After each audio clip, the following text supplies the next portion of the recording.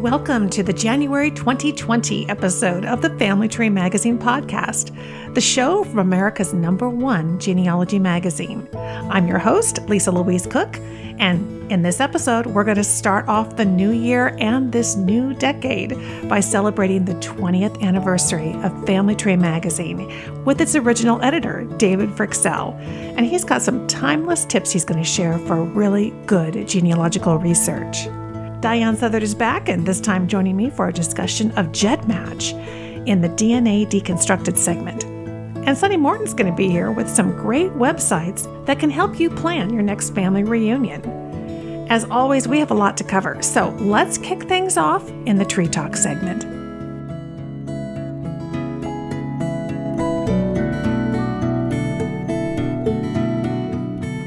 This month in the Tree Talk segment, David Fryxell, author of the new book, Family Tree Scandinavian Genealogy Guide, How to Trace Your Ancestors in Denmark, Sweden, and Norway, shares how he tracked down his ancestor in Swedish household examination books. How did I discover what became of my third great-grandmother? Well, it started with realizing she didn't die when I thought she did. That's a good lesson in always questioning your assumptions. Maja Kaisa Nilsdotter, born in Sweden in 1809, married Peter Jansson in 1832. Several years later, I found his 1870 estate inventory index entry describing him as widower. So Maya must have died before her husband, a fact I dutifully noted in my tree. When I recently revisited that branch, another good genealogical practice, I couldn't find Maya in Sweden's well-preserved church death records. Weird. So I looked up her husband's last entry in the church household examination books, which are much like an annual census. And sure enough, his 1870 death was noted. Maya was listed below him, but without a death date, even though this page covered 1866 to 1870. So maybe she wasn't dead by 1870 after all.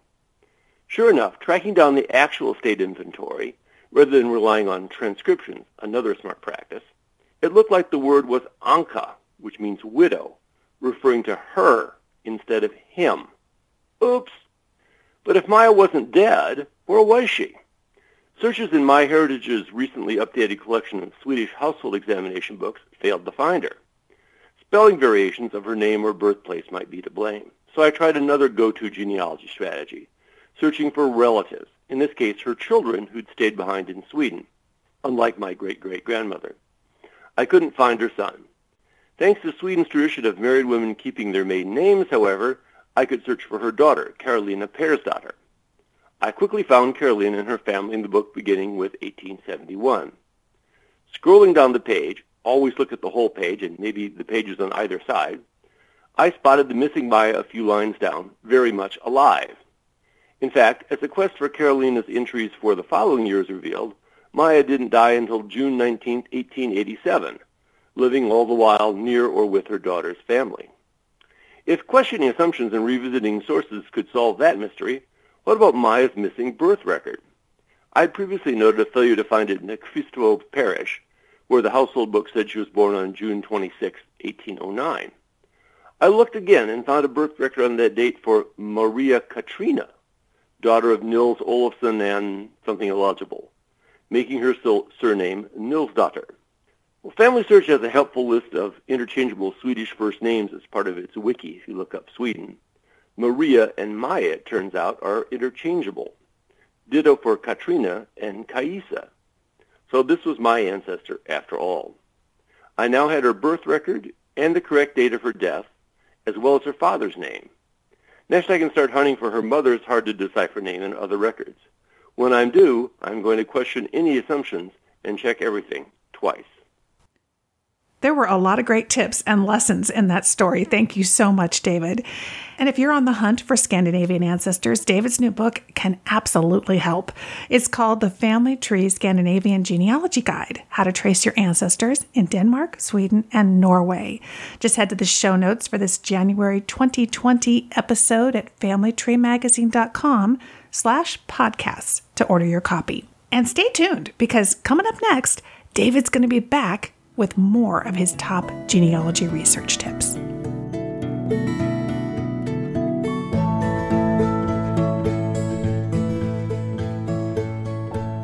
Back in the year 2000, Google was just a startup.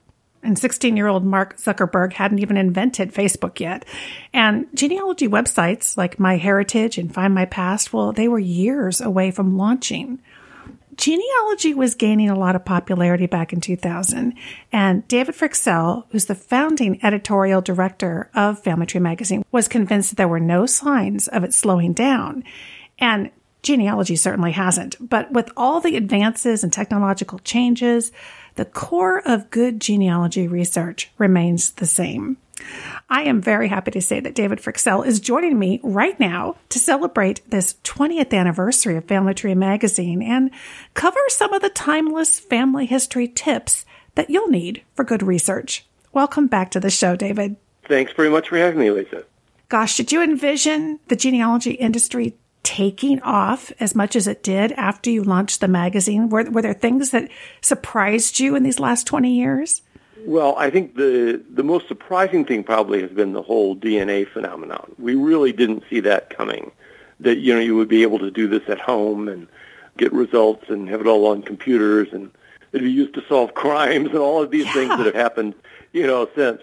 And records were just beginning to be, digitized and put online. I mean, it was a big deal in our first year or so when, Family Search launches and the Ellis Island records, that was suddenly, made these things available to the general public.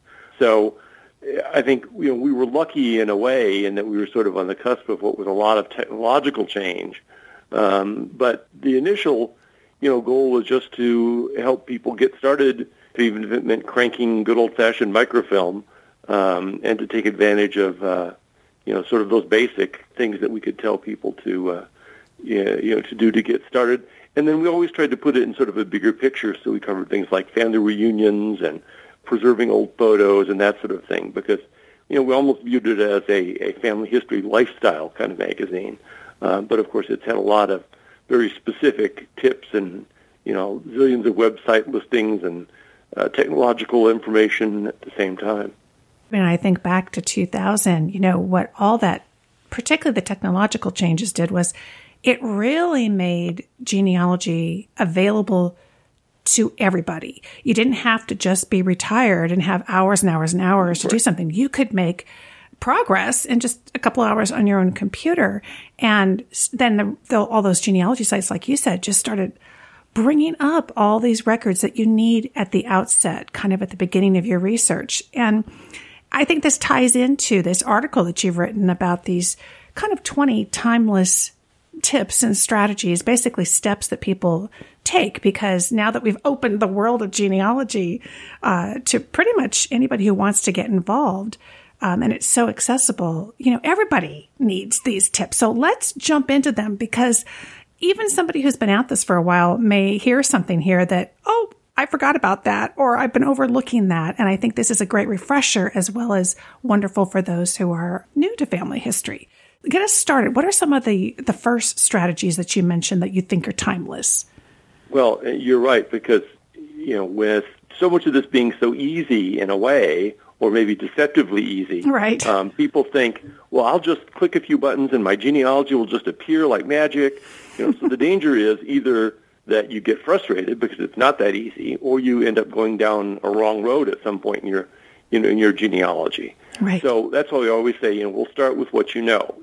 Find out what you can about your parents, your grandparents, your uncles and aunts and cousins. Get that information down, and also get it from them if they're still alive while you can.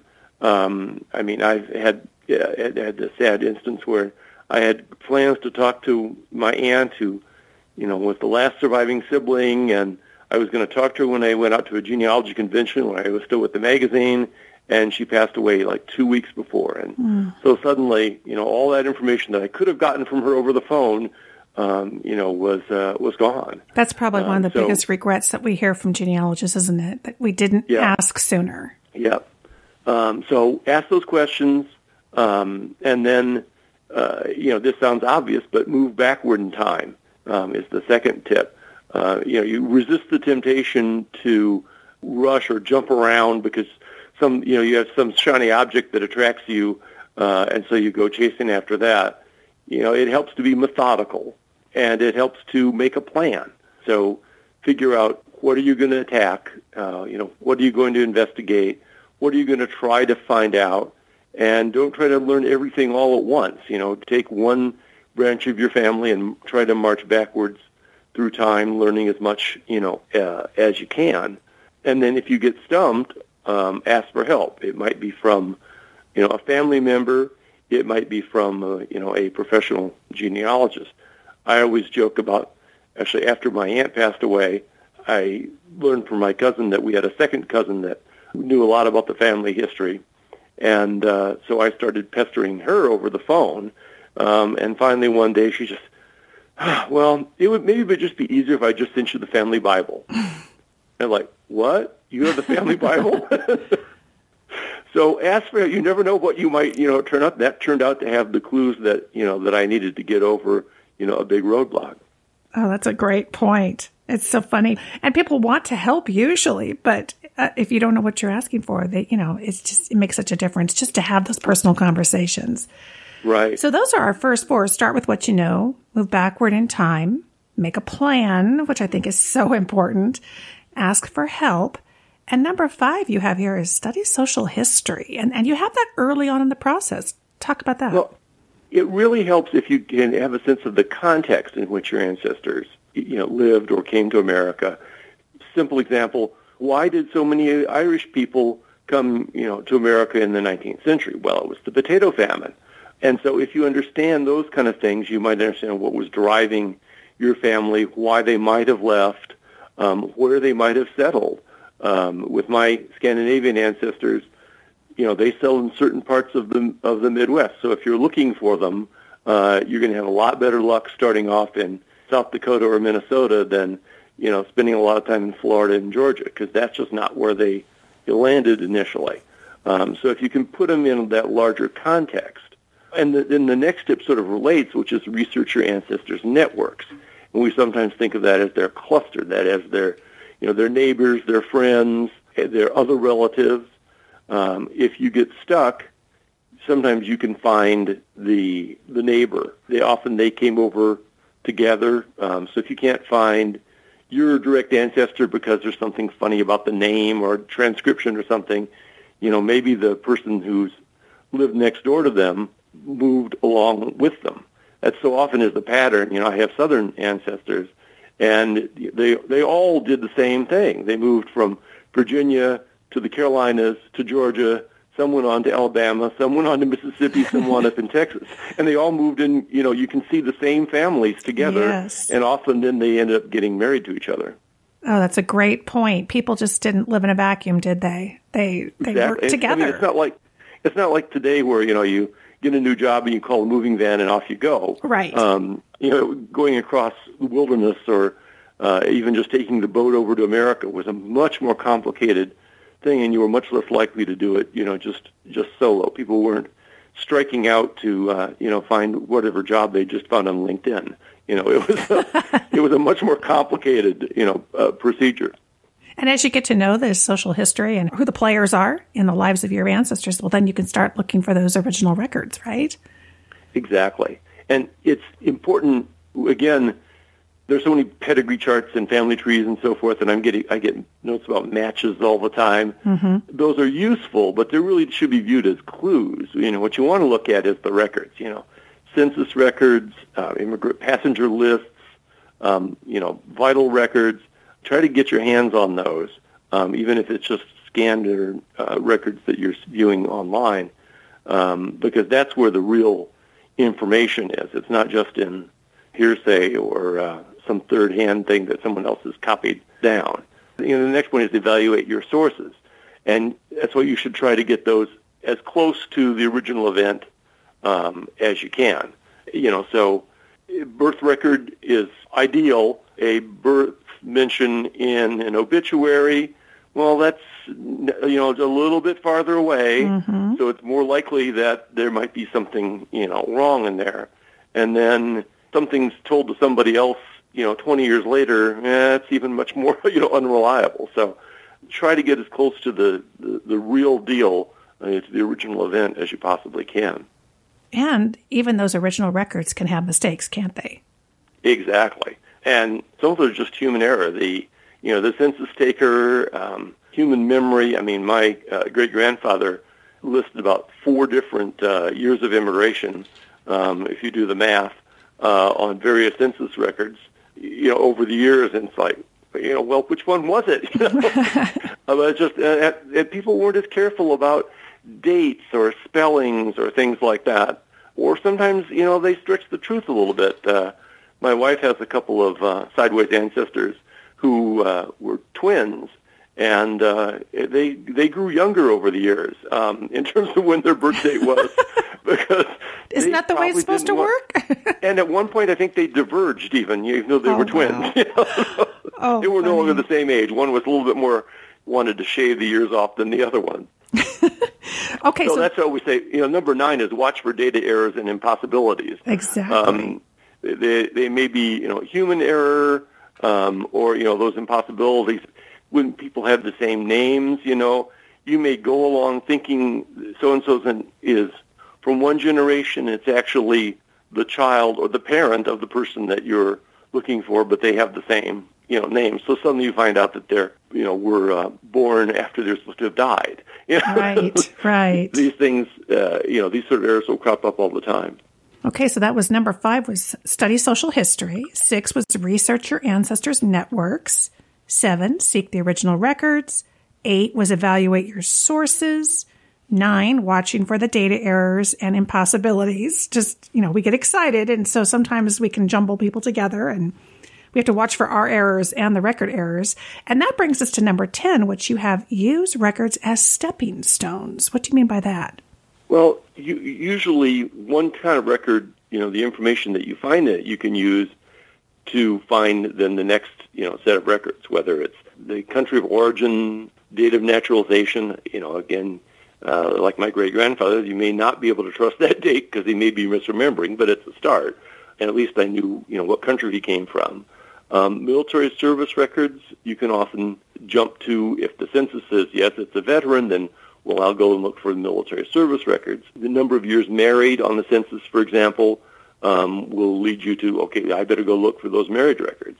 So think with each new factoid you discover, where else can I use that information to find, the next clue, the next stepping stone along the, heading into the past. And you mentioned in 11 to expand the definition of records. Right. I mean, you think of sort of the basics like census, vital records, and so forth. There are things like, newspapers, school records, written about land records in the past. Anywhere where an ancestor may have left some sort of written trace. So, old letters even, things that are, maybe up in the attic, may have information that, is exactly the beast that you're looking for that'll, lead you on to the next step. See, now right there, we've already covered the first nearly a dozen steps, and it really lays a great foundation. And then, David, you take the second half of the article. You're moving into then kind of where we all end up, which is we got to cite these sources. We have to get things organized. We got to make sure we've got things backed up. There's a lot of ongoing work for the genealogist, isn't there? Absolutely. And it all pays off in the end. If you are organized, if you have a good filing system, if you remember to cite your sources so that when you go back later, you can think, how do I know that Joe was his brother? I have no idea. I can't, Well, if you've done that, then well, that's why I know he was born in Dublin, Ohio, or whatever, because you want to be able to go back and check. And then, of course, if you're entering it in, your family tree software or something, make sure to back everything up. Keep copies of things. Mm-hmm. Assume the worst in this technological age, so that you don't lose all that hard work that you've been doing. Absolutely. Well, this is a wonderful article. I think it's a great beginner and refresher for those of us who've been at it for a while. It's called The Roaring Twenties. And all of you listening will find this article in the January-February issue, 2020 of Family Tree Magazine. And David, you've had some exciting news starting with 2020. You have a brand new book, don't you? Yes, it just came out. It's the Family Tree Guide to Scandinavian Genealogy. And it's from Penguin Random House. and they've taken over the publishing the Family Tree books. So it has all the same kind of things that you would expect, from Family Tree magazine, and it's really for people who have Scandinavian, Swedish, Norwegian, Danish ancestors of any level of experience, from just getting started to, I've done a lot of work on it and then I'm stumped. To tell you how to get unstumped. Love it. Well, I know you and I are going to be recording an interview for the Genealogy Gems podcast, which I host over at my website. And we're going to dig in depth into a lot of the strategies from the book. So I'm excited about that. If those of you listening have Scandinavian heritage, you might want to check out the Genealogy Gems podcast for that episode. That should be coming out, I think, in January of 2020. So, David, thank you so much. And hey, congratulations on helping to launch and be the driving force behind Family Tree Magazine back in 2000. We appreciate it. Thanks so much.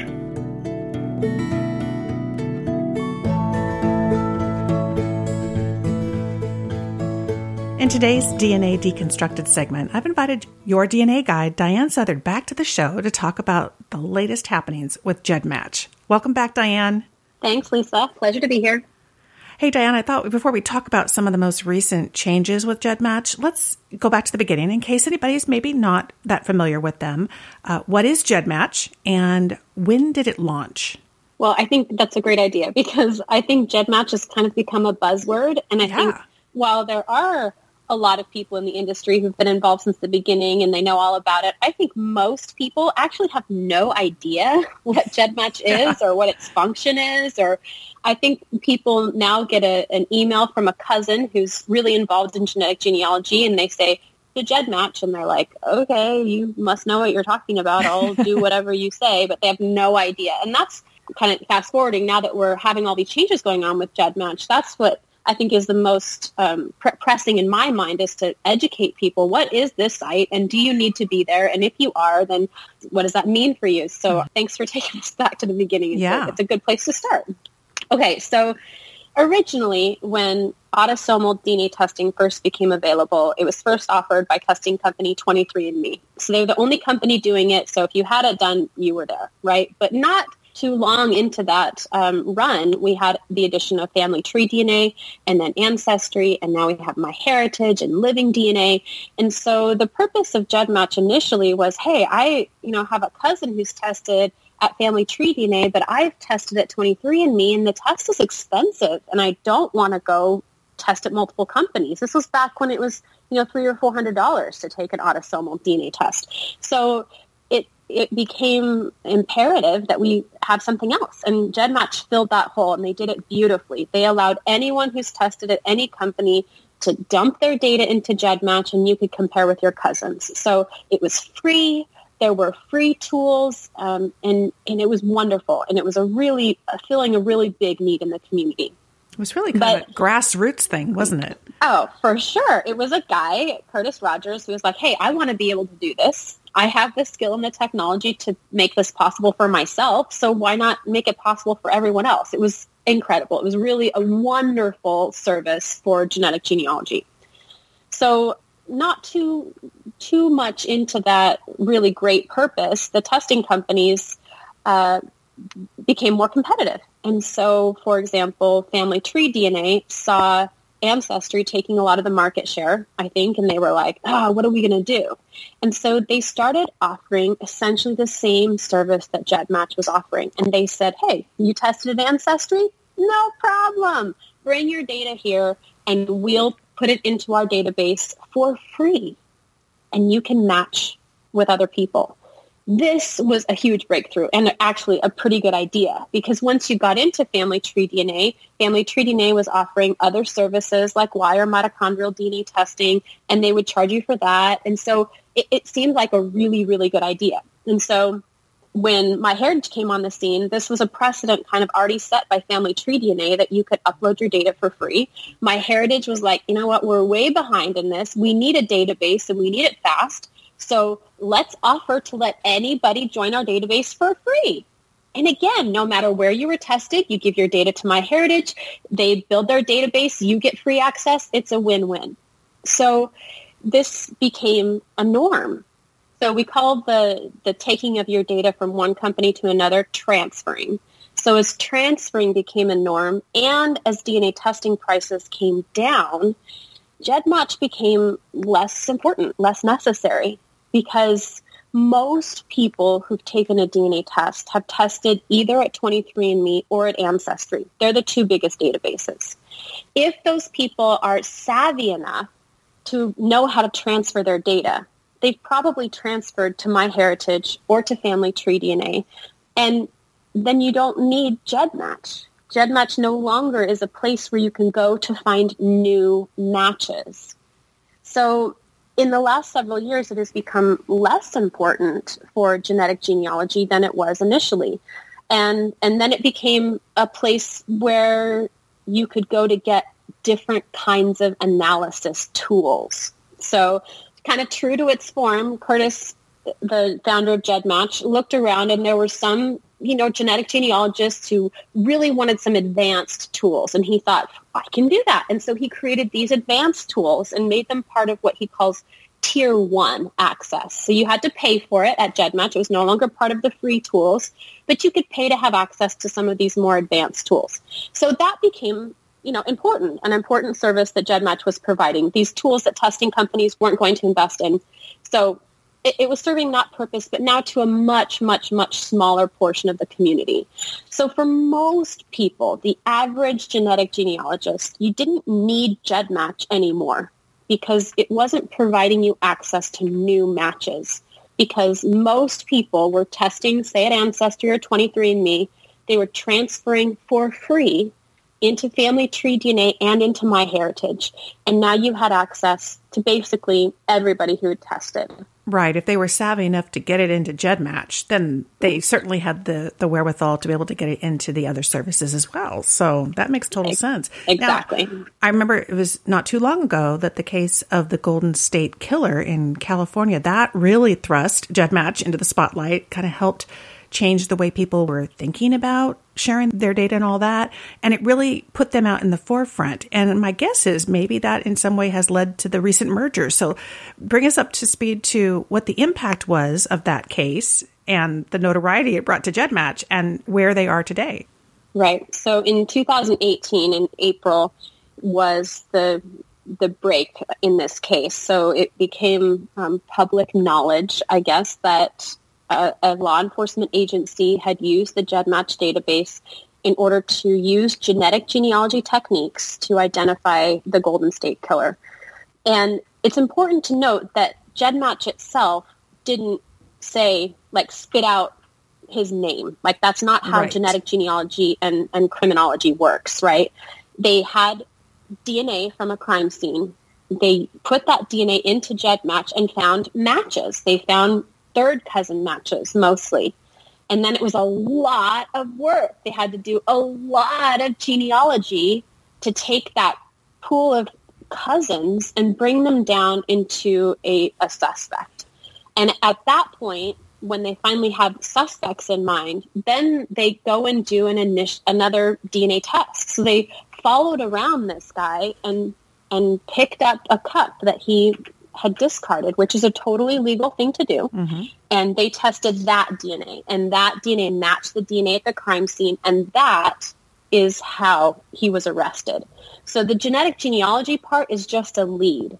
It's not grounds for arrest. It's just a lead that takes them to the person where they actually get DNA from the person that's compared to the crime scene, and that's how you get a warrant for someone's arrest. Like you said, it just shoved GEDmatch into the limelight, and now everybody knew their name, not just this little band of genetic genealogists. And they became, the company or the database associated with helping law enforcement. And as soon as that case broke, there was a clamoring of investigators to find out about this technology and learn how to use it in their own cases. And quickly, with the help of Parabon Nanolabs and CC Moore, I think there were 60 cases solved in the first year, right. That through genetic genealogy, which was an incredible feat.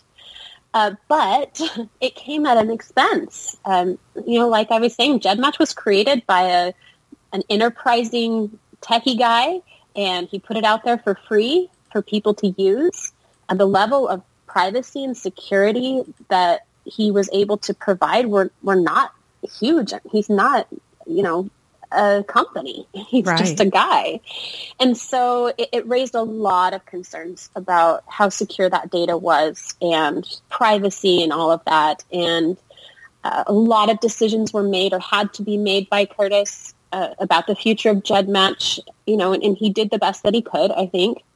But there was definitely a polarization in the genetic genealogy community about this issue. And it was difficult to navigate for many people to figure out, what do you think? What should happen? And, ultimately, Curtis had to make his own decision. Right. And that brings us fast forward to December of 2019, which is we're at the very last week of that month. And a lot has happened. Verogen is now in the picture. So tell us about the merger. Right. So I'm sure that this is not the first company, Verogen, is not the first company who's approached GEDmatch about a buyout. I know that, lots of companies became very interested in GEDmatch very quickly. So we did get an email as users of GEDmatch on December 9th from Curtis himself trying to explain why he chose Verogen as the company. Basically, he liked them. He liked all the promises that he felt they would keep, namely that it would remain free. The tools that are available to genealogists would still remain available and remain free. That the tier 1 tools I was telling you about for the fancy genetic genealogists would remain affordable. So those were things that were important to him as the founder.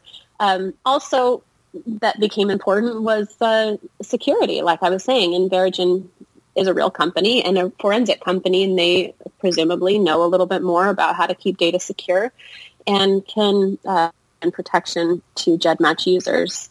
So is Verogen like a Parabon? Is that their work? Mm-hmm. Yep. They're a forensic DNA testing company. Got it. So they're going to be working with law enforcement and still running things through the database and all that. Okay. Absolutely. Yeah. So at each of these checkpoints along the way, you as a genetic genealogist, as a user of GEDmatch, have had an opportunity to voice what you want. You've always had control of your data. At any point when you've been uncomfortable with the decisions that GEDmatch has made, you can go in and delete your data. You can always do that. You're totally in control. And they don't keep anything. They delete. You say, I'm done, it's gone. So there's been lots of checkpoints. When the Golden State Killer first broke, you could have gone in and deleted your data and said, you know what, I'm not comfortable with that. When GEDmatch was involved in a case of assault in early 2019 that went against its terms and conditions. And at that point, if you were uncomfortable with GEDmatch's decisions, you could go in and delete your data. In May, because of pressure from that case, GEDmatch actually opted everyone out of law enforcement. Law enforcement had access to about 3 million people who were in GEDmatch.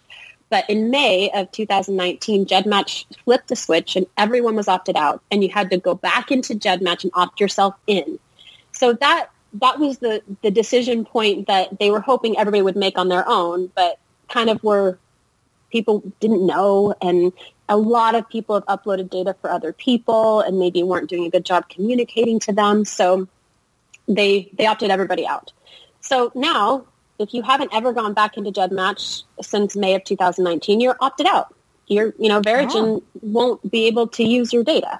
It's not part of the law enforcement database. Do you have any sense how that changed the size of the pool? Now it's back up to, I think it's approaching 1 million now. Okay, so they're at about, they lost about 2/3 so far. Yeah, definitely. And there's been, a lot of campaigning on both sides. People saying, don't go back to GEDmatch, and people saying, do go back to GEDmatch. So you'll see that both ways. But I think, it changes things. It changes because GEDmatch was a genealogy database. And, as much as they're saying it still is, and it is, it's available to genealogists. It's now owned by a forensic company. That fundamentally changes things to me. And I think it's just a really good reminder to us that all of our companies are companies. And they have to do what they think is best. It's not like they're not going to think about you as their customer, but they have control. And so you have to stay up on things. I mean, I've been in the industry 20 years and I've seen companies fold. And I think most people have been in the industry 5 years and they haven't seen anybody fold. And so they don't realize that data that's there today could be gone tomorrow.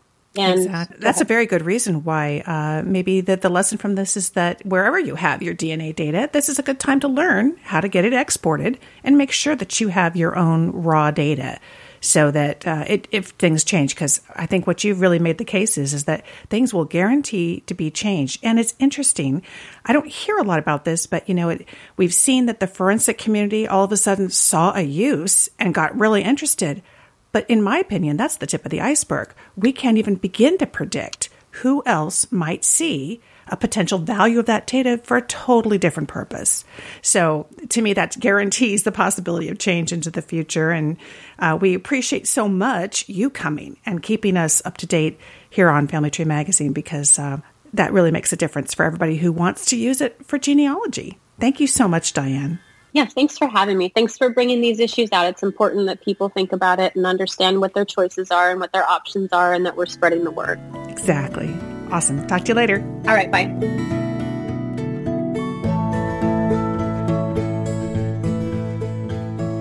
It's a new year, and if you're going to hold a family reunion this summer, hey, it's probably time to start planning right now.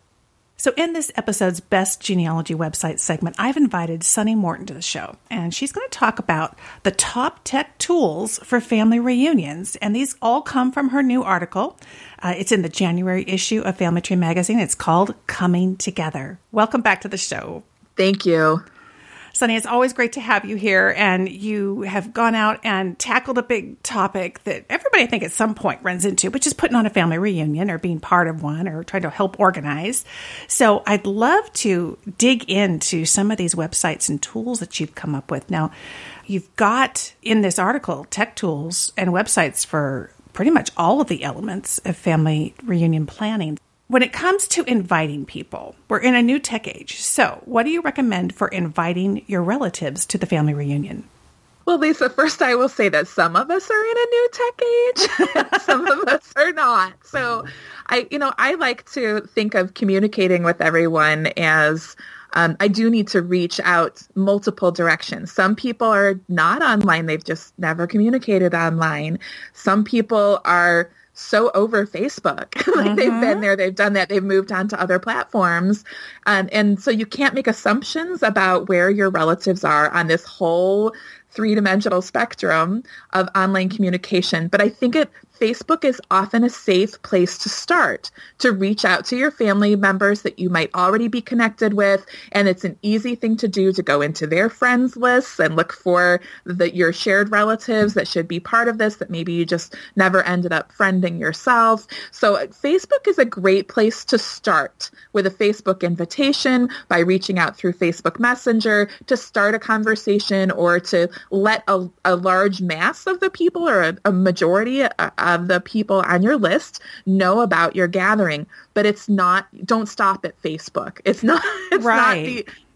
Not everybody is there, and that's okay. And you could either say, well, if you're not on Facebook, we're just not even going to bother because, right? And that might leave out the annoying person that you really hope wouldn't come anyway, but that's not the family spirit of things. Absolutely. And Facebook offers you that ability to create an event. So it's not just sending out the invitations, but the details can be there. You can have a little video that talks about last year. You can have, updates to kind of help build momentum too. Absolutely. I once had to organize an entire family reunion with people coming in from several states. I organized almost the whole thing on Facebook so that we could say, okay, we've identified the ones who aren't on Facebook, and these are the point people who will communicate with them from Facebook. But yes. The primary way of communicating will be our Facebook event. And like you said, it's a great place to put teasers. Like, okay, this is the place we're all going to go miniature golfing. Doesn't it look fun? Right. Like, post a picture of it to get people excited to come, to share, like, okay, I now have an 8-year-old who's really into Legos. Okay, let's talk about other second cousins who might should we set up a little room is there enough of a group who wants Minecraft or who would really enjoy a crafting table? Let's help the youngest generation get to know each other, because they're not going to know any of these young kids running around. But if they knew ahead of time who they were, they could get excited that there's someone else there who shares their same interests. So Facebook is really powerful in that respect, that you can do a lot of advanced prep and planning and hype, and then sharing during the event. I loved like a reunion that we hosted. We had a contest and said, okay, whoever posts the most pictures and makes everybody else who is not here, makes them sad that they weren't here. So hype the event during the event, because it lets everybody else participate from afar. And it also reminds them that maybe they would want to try harder to come next time if it's just not something they prioritize. So that's like that there. And then afterward, of course, you can post all kinds of pictures. Like everybody's going to want the big group picture. So we don't need to have 50 people with their cameras up there, right? To take the picture, right? Let's just have one photographer and then we'll share it all. So there's Facebook does have a lot of power, but there's a couple other tools that I mentioned in the article. And one is Evite, which I think a lot of us have used before, whether we've sent out invitations using Evite electronically or whether we've received them.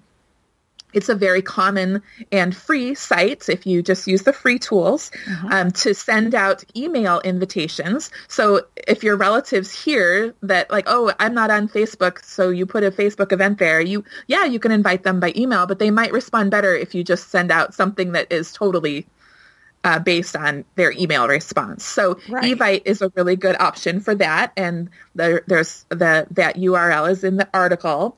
And then, but there are some people who just don't email, who just are off the grid, technologically speaking. And these are some of our most valued and cherished relatives sometimes.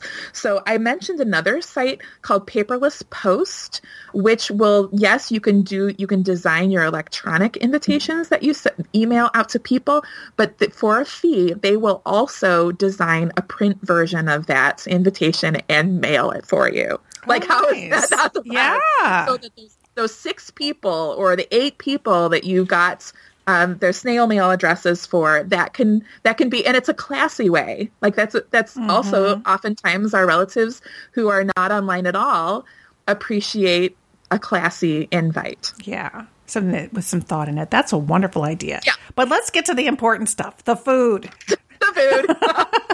I think that's everybody's favorite part of the family reunion. So which websites, and there really are, you've got several of them in here. Which ones do you like that can help us figure out the food?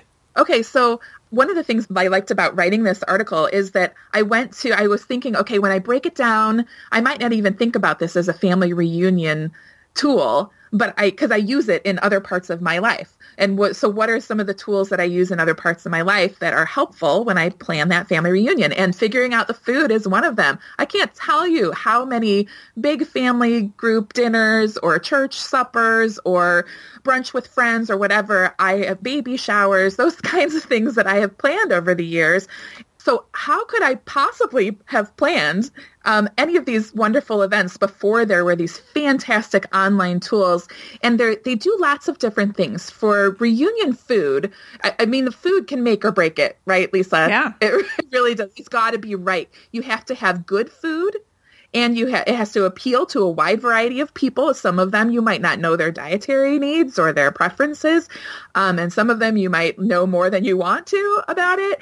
But it also, you have to get the quantity right, because running out of food is bad. But having, like 6 big Costco bins of whatever left is also not what you want to have. So portion size is also important. So a lot of the sites that I recommend help calculate how much food you actually need to provide, and the Calculate This Food website that I offered, I really like, because it's not just portion size, but it's also giving you menu ideas, because you're like, well, I don't even know what I should serve for lunch for 40 people who all like to eat like this, right? So maybe it's different than the way you normally eat. So there are lots of recipe ideas there, but honestly, I start most of my menu searches on Pinterest. Yeah, because good idea. Big group. I mean, if you go to Pinterest and you just do a search like family reunion or feeding a crowd or things like that, you're going to get all kinds of eye candy menu suggestions that I think it makes it really inspiring and more fun to be like, oh, it takes the stress out of it. Mm-hmm. Yeah, we could totally have that. And it would, I can see how they've got it all set up, and we could do our own version of this. And so Pinterest is really great for inspiring your menu ideas and then pointing you toward good recipes. And then a couple of these other tools like Calculate This Food and the Whole Foods Market Servings Planner that I mentioned, which is really good for celebratory types of themes like holiday events. It's more geared toward that than family reunion, but it's got some really great stuff on it. Like those can help you really figure out how much you need to plan for. And then Potluck Hub is another tool that I recommended, but it's one that you have to get right because it's no good to have an app for planning your potluck if nobody else is going to download the app. So it has to be the right group. So if you're pretty confident that your group is going to be savvy, and if you say download this app, they won't say, I don't know, really. I have to find my password. Like, so if that's your audience, then that's not going to, it's going to make them uncomfortable and it's not going to fly.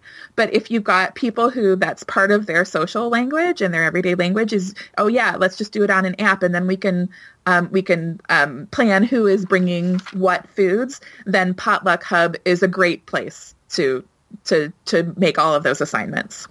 Well, as you mentioned, it's really nice when you can use apps for a family reunion event that you're going to use in the rest of your life throughout the year. I mean, I am all for, people will say, well, how do you learn so much tech? Because I try to focus on tech that, like you say, serves different parts of your life. So you're not constantly learning something new and getting one more app, but you're starting to use tools that you can use for other stuff, which is great. And maybe if everybody isn't willing to do Potluck Hub as one more app, you can take a quick inventory. And if they've all got Dropbox, you could throw your little planner in Dropbox. So there's always an alternative. But this article is really packed with these ideas. And if you are listening and you would like some more great websites, maybe for a family reunion, maybe just for the next holiday or the family get together, whatever you've got going on, there's a lot of good stuff here that's going to help you out.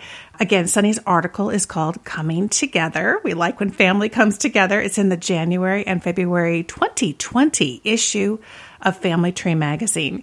And before I let you go, Sunny, I understand you've had some exciting things happening in your world. You have a new book. Am I right? I do have a new book, and it's gotten some lovely attention. I'm really excited about it because it's been my baby for a while. It's How to Find Your Family History in U.S. Church Records. And so I've been diving deep into all different denominations and helping people learn how to figure out where their family went to church and find any records that might exist. I know, Lisa, you've done your own searches on this kind of thing. But yes, that is a topic that's really on my mind. And it may be that a couple of church record finds might get discussed at our next family reunion, whether they want it or not. I love it. I love it. Well, it's a great book, and I think it's one that's definitely has been needed, something that's very, very comprehensive. So we'll all keep an eye out for that. And I believe they can get that on Amazon. Is that correct? Yes, they can. It's from Genealogical Publishing Company, and it is available on their website, but it's also on Amazon, so wherever you like to shop. Wonderful. Sunny Morton, thank you so much. It's always good to talk to you, my friend. Thank you. Thanks for having me.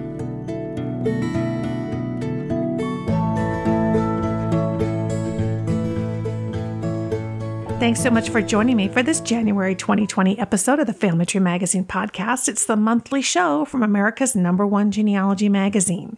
You'll find the notes and links to everything that we talked about today in the show notes for this episode at familytreemagazine.com/podcasts. I'm Lisa Louise Cook, and of course I invite you to visit me at my website, genealogygems.com, where we are celebrating the 10th anniversary of our Genealogy Gems podcast app, which you can download from your favorite app store. Until next time, have fun climbing your family tree.